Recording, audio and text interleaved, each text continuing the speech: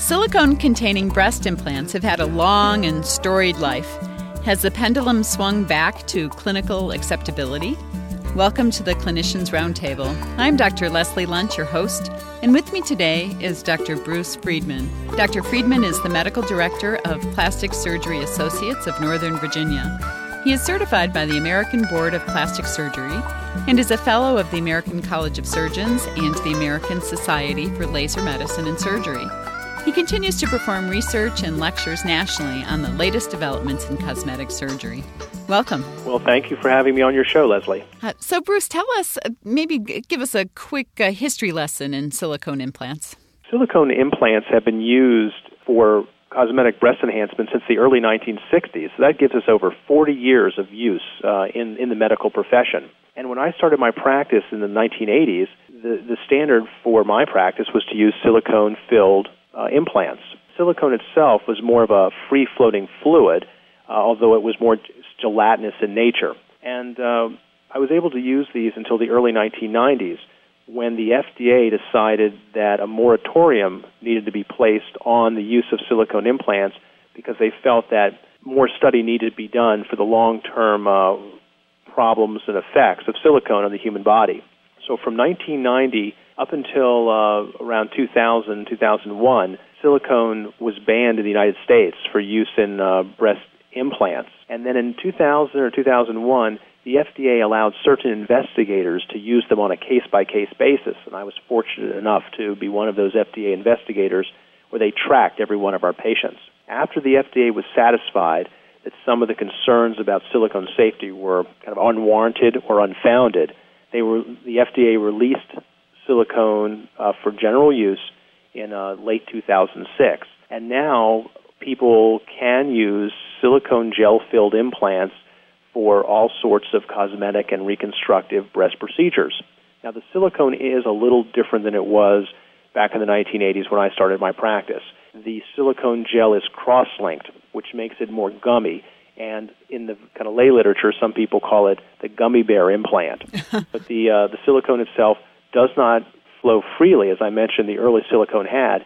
And if you take a knife and cut a silicone breast implant in half, it will generally stay intact, much like a gummy bear. So I think that's given physicians a lot more confidence and comfort, knowing that the silicone gel will stay in place, and there will be very little, if any, migration of silicone into the body were the implant to rupture. What other choices are available now besides these gummy bear implants? Well, currently, saline-filled implants or salt water-filled implants are also available. And during that long period of time, when the silicone implants were not available in the United States, women were relegated to using saltwater-filled or saline-filled breast implants for breast augmentation or reconstruction. It's interesting that there was a lot of interest in developing other sorts of implants, for example, implants filled with soy bean oil or peanut oil, but those never were able to make it through FDA approval.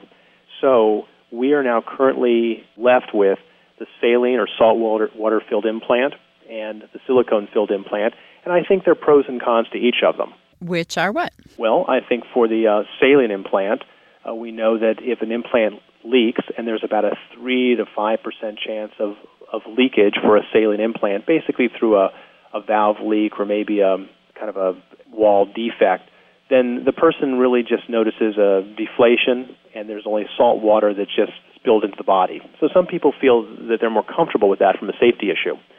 There's less cost associated with the saline implants. There's also the ability to place the implant through a much smaller incision, usually only 2 to 3 centimeters in width, so that's only an inch. The disadvantages of saline are that you have a higher percentage of rippling along the sides because saline doesn't quite have the viscosity of silicone.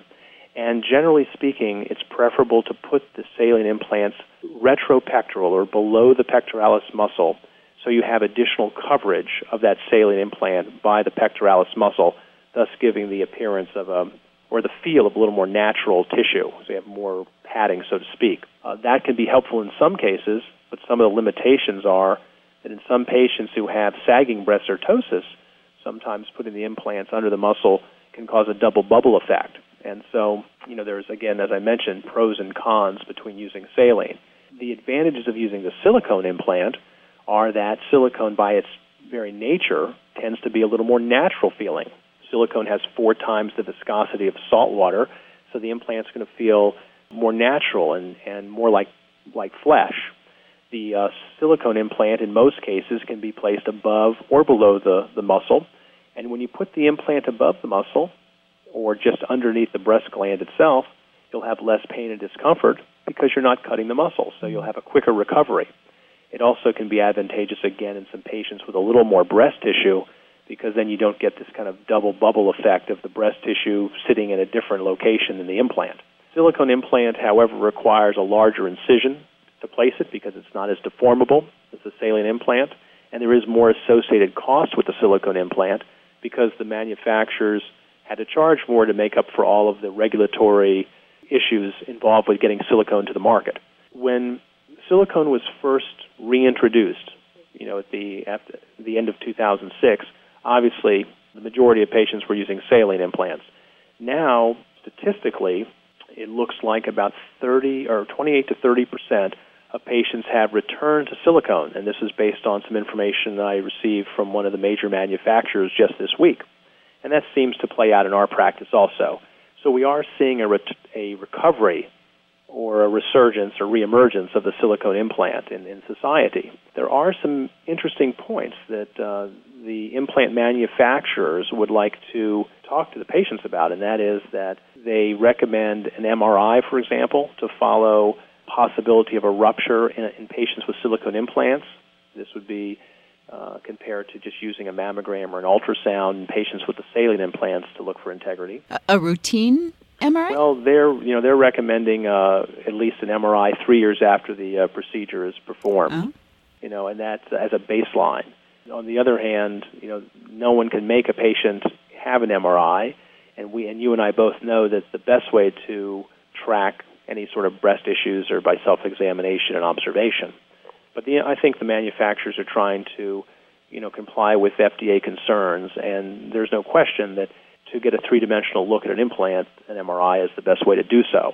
So I think that might be a little controversial as the manufacturers recommend that, but most patients don't proceed with that. Fortunately, the incidence of rupture in silicone implants is quite low.